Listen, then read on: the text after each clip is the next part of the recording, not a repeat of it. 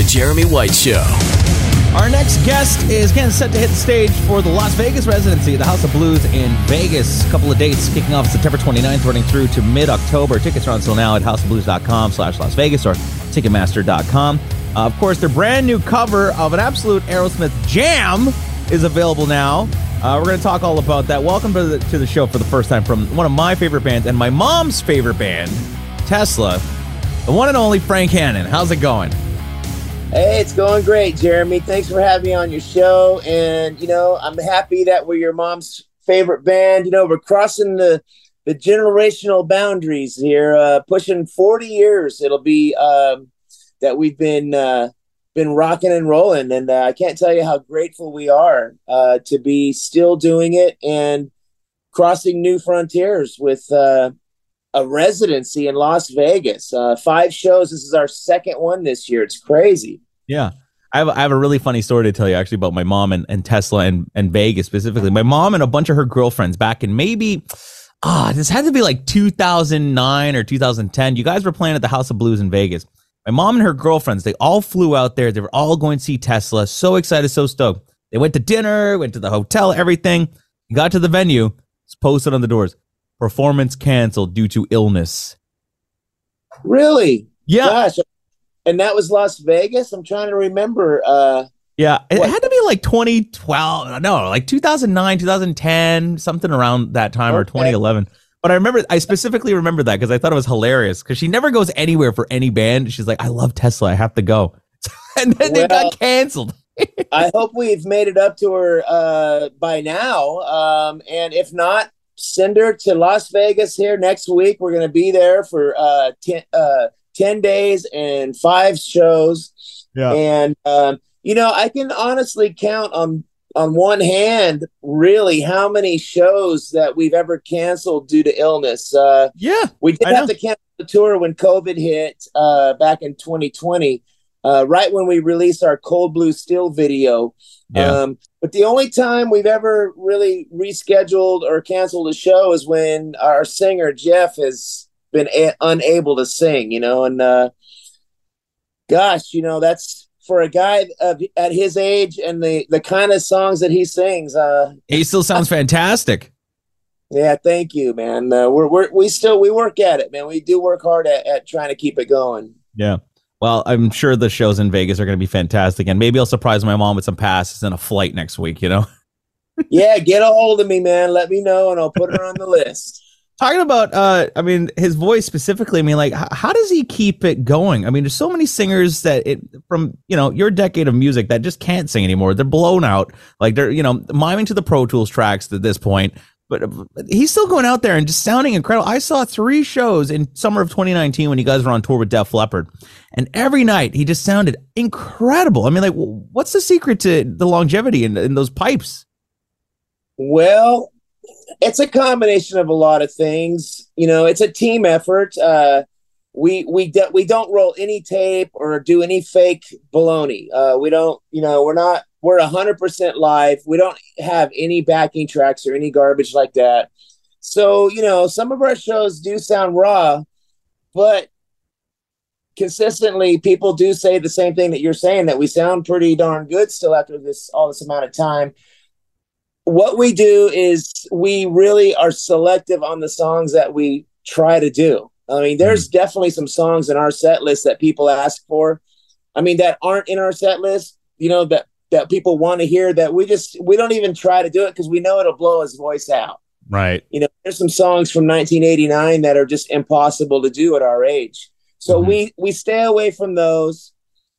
We've also, we tune our guitars down a little bit on a couple things. So we've tried different tunings, but it still sounds great. In fact, some of them sound better dropped down a little bit. Yeah. One song in particular, I relearned it on the guitar in a totally different key. Like normally it plays C. I'm now playing it in G. And so that brings it down to a whole nother level melodically. Mm-hmm. So, we experiment with those things rather than rolling tape and being fake. We want to keep it real. And like I said, we actually enjoy playing these songs in different keys and different ways. Yeah, it brings like a new life to the songs at the same time. It really does, man. And it keeps it interesting for me as a musician to relearn and re-examine stuff that we did 35 years ago. Yeah.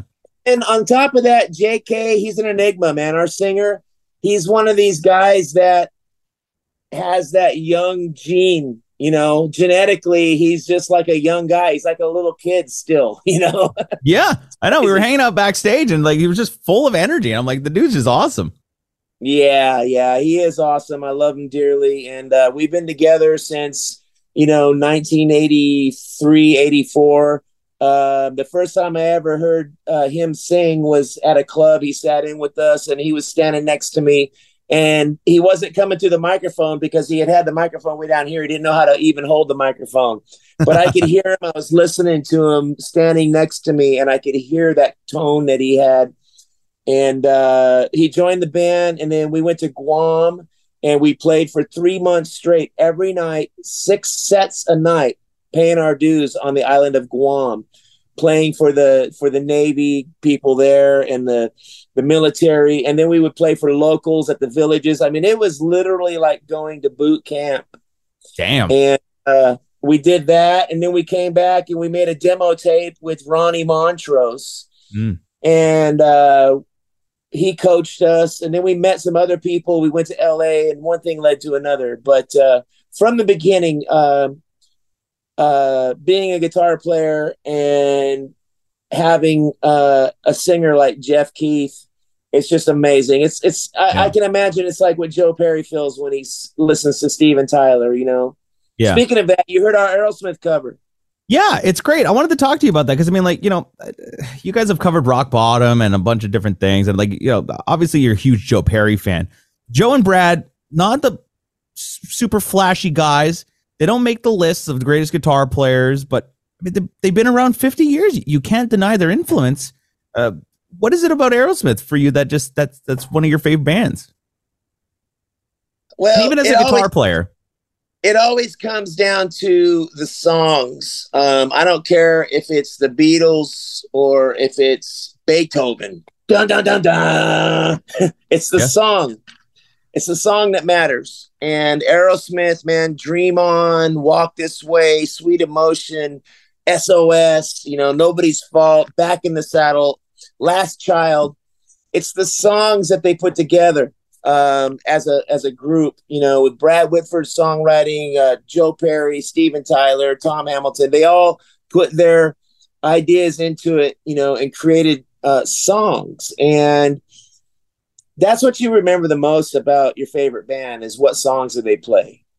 Mm-hmm. I mean, that's how I feel anyway. Guitar perspective wise, I mean, like, what do you think of Joe as a player? Well, Joe is what you call a feel player. I mean, he plays off the cuff, and he'll play stuff that just makes your hair stand up and makes you jump up out of your seat and go, what the hell did he just do there? Yeah. So I love Joe's playing, but I also love Brad Whitford's playing, and they complement each other very well because Brad Whitford is a very knowledgeable technician on the guitar, man. He was very precise.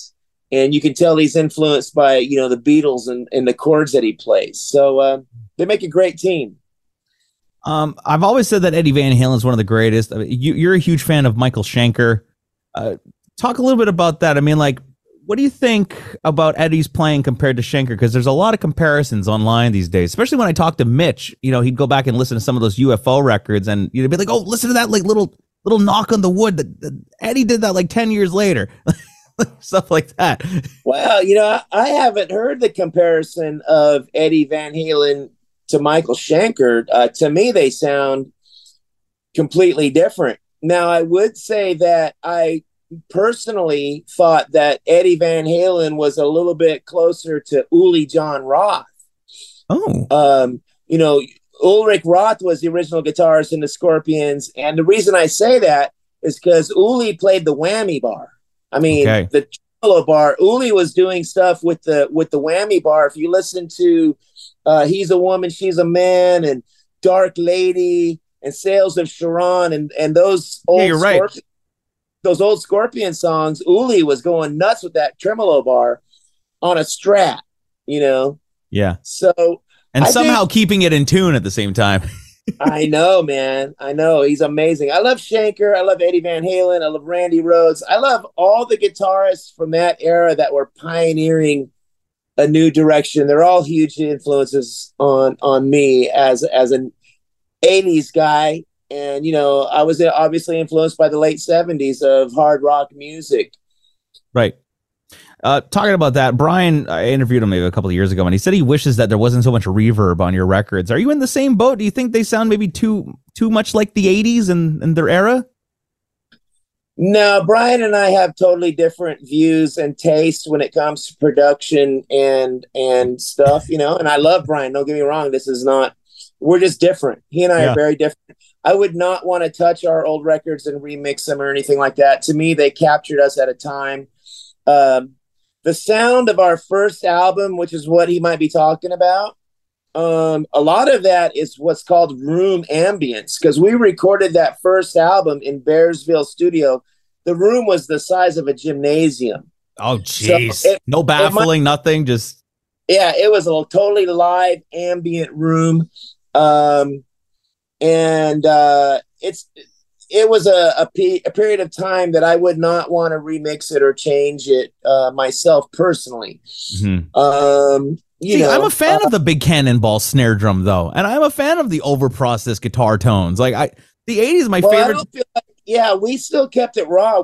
I don't think we were half as slick as what was going on in the 80s. We were more of an organic band. Our guitar sounds were more just not as dirty. But I know what Brian's talking about. He's talking about on the lead vocals, they did put some slap back and stuff like that on his voice. Right.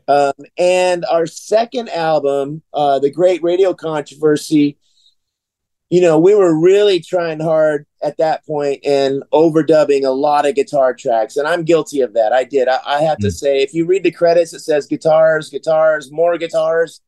That's because I went crazy overdubbing and double tracking. Well, let me ask you, why were you going? Why were you going for that sound? Is it a product of the time? Was it because of Mutt Lange and Def Leppard, like trying to get those stacks and layers? Like where did that come from? Well, I was young, man. We were a young band, and when you have an album that you've recorded like Mechanical Resonance, which is our first album, when you get a second chance on your next album, man, you're just trying harder. You're just really going for it as much as you can. And they call it the sophomore jinx or the sophomore syndrome, where, it's your second album and you're really trying even harder than you did on your first one. And so that's where that came from.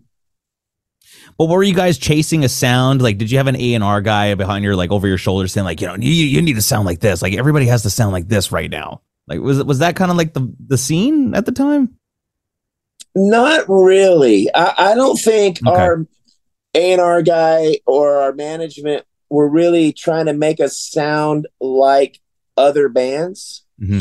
They were really encouraging us to try to write the best songs that we could for us. And they put a lot of expectations on our songwriting and wouldn't let us just settle for the demo tapes that we made. So they did put pressure on us, but I will give them credit to the point that they weren't trying to put pressure on us to sound like anybody else. No. Right. You can check out the new video for SOS Too Bad, by the way, from Full Throttle Live. Tesla came out back in May. Fantastic sounding live record. Like, did you guys go in and like touch that up at all, or is that like raw, like off the floor? It is completely raw, and I want to give Brian Wheat credit for mixing that raw on the computer. It's hard to make a computer recording sound raw, and he did a great job on that. I was more of the direction of the concept of it. I knew in my head that Full Throttle Live was going to be a great gig because we recorded it at that bike festival, Full Throttle. In Sturgis, yeah. In Sturgis. And I personally remembered that was a good one. So I asked him and our monitor engineer to dig through the archives and pull up that show, which makes up 90% of the album.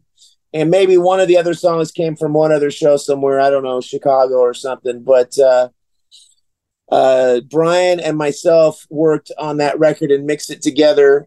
He did most of it at his studio on his computer. Then he brought it to my place, and we finished it in my garage in California. And that's when we made the SOS Too Bad video, and we recorded SOS live because we wanted to put a bonus track on there. Right. And Aerosmith Live Bootleg is one of our favorite live albums of all time, and so that's why we picked that song as a tribute. Nice. That's a good homage right there. Yeah. Well, thank you. I love that. You can check that out now wherever you get your music, by the way. It's fantastic. By the way, so just real quick, last time you were in Montreal, you hooked up with Frank Marino at his house. Talk to me about that. I mean, I can't even imagine being at 5150 or at Eddie Van Halen's house hanging out. And like, I got the sense from talking to Mitch, like, because you guys are pals, like that you kind of had that feeling like, oh my God, like I'm hanging out with Frank Marino. Like, what is it about Frank that you just love? Well, first of all, after meeting him, I was blown away at what a nice guy and what a cool, down to earth, friendly, talkative guy he is. And most guitar players from my generation, Zach Wilde, myself, Alex Skolnick, anybody will tell you, Vinnie Moore, any guitar player from my era will tell you that Frank Marino and Mahogany Rush, that live album that he put out in 1978 is freaking some of the greatest guitar playing of all time. And, again, live albums, we were talking about Tesla's live album we just did. Yep. Live albums in general have always been my favorite. And in 1978, when I was a 12-year-old kid, Frank Marino, Mahogany Rush live, man, I wore that album out. I mean, it's just spectacular. His world anthem and his talking about a feeling and Dragonfly and the stuff that he did, the answer, the opening of the album. So to get to hang out with him and get invited over his house for pizza was really a treat for me as a fan. It's kind of cool to hear you talk about it like that, because it's like at the end of the day, we're all still fans, regardless if we're in the business or not. We're still fans. Absolutely. I mean, we're in this business because we are fans, and Tesla and Brian Wheat and myself and Jeff Keith. I mean, we're all huge fans, and we have different tastes. Brian loves the Beatles. I love the Stones. We're different, but we all love music, and we share that with each other. Backstage in the dressing rooms, we listen to music before we go on stage, and we're definitely fans of music, and like you are. I mean, that's what makes this fun. Yeah. And I guess being in a band too, it's like taking all those influences and culminating them together. I mean, like, that also influences the sound of the band as well. Yeah. The band, the best bands always bring in different influences and elements with each guy in the band. I'm just trying to think of who I was just watching and reading an interview with someone. I think it might have been Styx. They were talking about their different influences, and JY is a huge Hendrix fan, and Tommy Shaw is a huge Beatles fan, and they put that together, and that's what you get Styx, Right. Yeah. It's you put it all together, mix it up, and boom, you got the sound. Yeah. Do you bring a lot of that to the up and coming bands that you're working with? I mean, I've seen it all the time, like between Red Voodoo and like a bunch of different guys. It's like, do you kind of tell the boys like, you got to take everything that you love, put it together and create a sound, but also create your own thing out of it. You don't want to try and replicate somebody or something that somebody's already done. Well, yeah. I mean, working with those bands that I was doing at that time at their level, I didn't really tell them to be influenced by anybody. They had their own influences, and they were still discovering themselves. Mm-hmm. Basically, my job with them was to record them in the studio and have them learn to listen to what they were doing. And my job and passion with working with young artists was, again, like I had mentioned, songs are the most important. Mm-hmm. So I was trying to teach them how to take a jam and a rough idea that they're noodling around with and turn it into a cohesive song. And like with Red Voodoo, for example, we did a song called Rise Up. And that was just him strumming on the acoustic guitar, and we turned it into a song, and it did pretty well.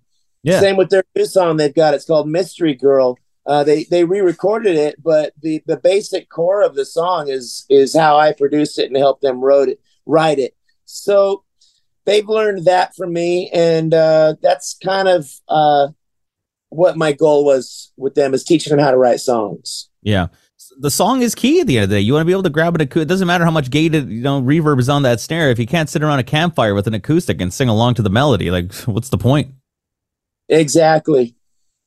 Tesla's going to be hitting Vegas, big Las Vegas residency kicking off next week, September 29th. To get tickets now at Ticketmaster.com, houseofblues.com/Las Vegas. And of course, check out their latest live record and this awesome Aerosmith cover and just great stuff. Tesla's still going 40 years later. Do you expect to still be around and performing at the level you guys are at this point? Man, I've never expected anything. I mean, I always knew that Tesla would keep going as long as we can, and we plan to. I always knew, me personally, that I'll be playing until I'm 90 years old if I live that long. Yeah. Because it's what I love to do. It's like a fish. A fish has to swim in the water, and music is my water, and I'm the fish that swims in it. So I'm going to continue to play, and hopefully Tesla will continue to keep on doing it. We plan to, for sure. And we're very grateful, man. I mean, there is so many great bands and so many great guitar players and singers that have come and gone and that are still out there. And so I feel very grateful that we are still doing what we do, and we have the fans, the loyal fans that still love our music. It's mind blowing. I never expected it, to answer your question. No. I love it. Well, the band's still firing on all cylinders, man. I saw those 3 shows in that summer, and it was amazing. So make sure you go and check out Tesla on the Road and pick up this latest live record and just go stream it, download it, do what you got to do to get in your life. It's great. Frank, it's so great to talk to you. Hey, it's great to talk to you, Jeremy. And so, yeah, one more thing. Miles Away was the first single. There's a video for that. It's on YouTube, and it's live, and it's rocking. Really proud of it. SOS, we got a video for that. So, search YouTube, everybody, and check it out. Yeah, get all the views. Give them all the views. Make sure you like and smash that subscribe button so you get more Tesla content, too. Yeah. And I may have a release that I may personally put out in December. And if I do, I'll get a hold of our publicist and have her call you, and maybe you would be so kind to check that out. I've got a tribute that I'm doing to an artist that just passed away. I don't want to say his name, but an artist that I'm really a fan of, and I'm going to do a little tribute to him. And that I'm going to try to get that out in December. Awesome. Well, we'll have to look forward to that. That's great. All right, man. An all-new episode of The Jeremy White Show. Available wherever you stream. Catch up on past interviews and episodes on demand now. Subscribe so you don't miss any of it.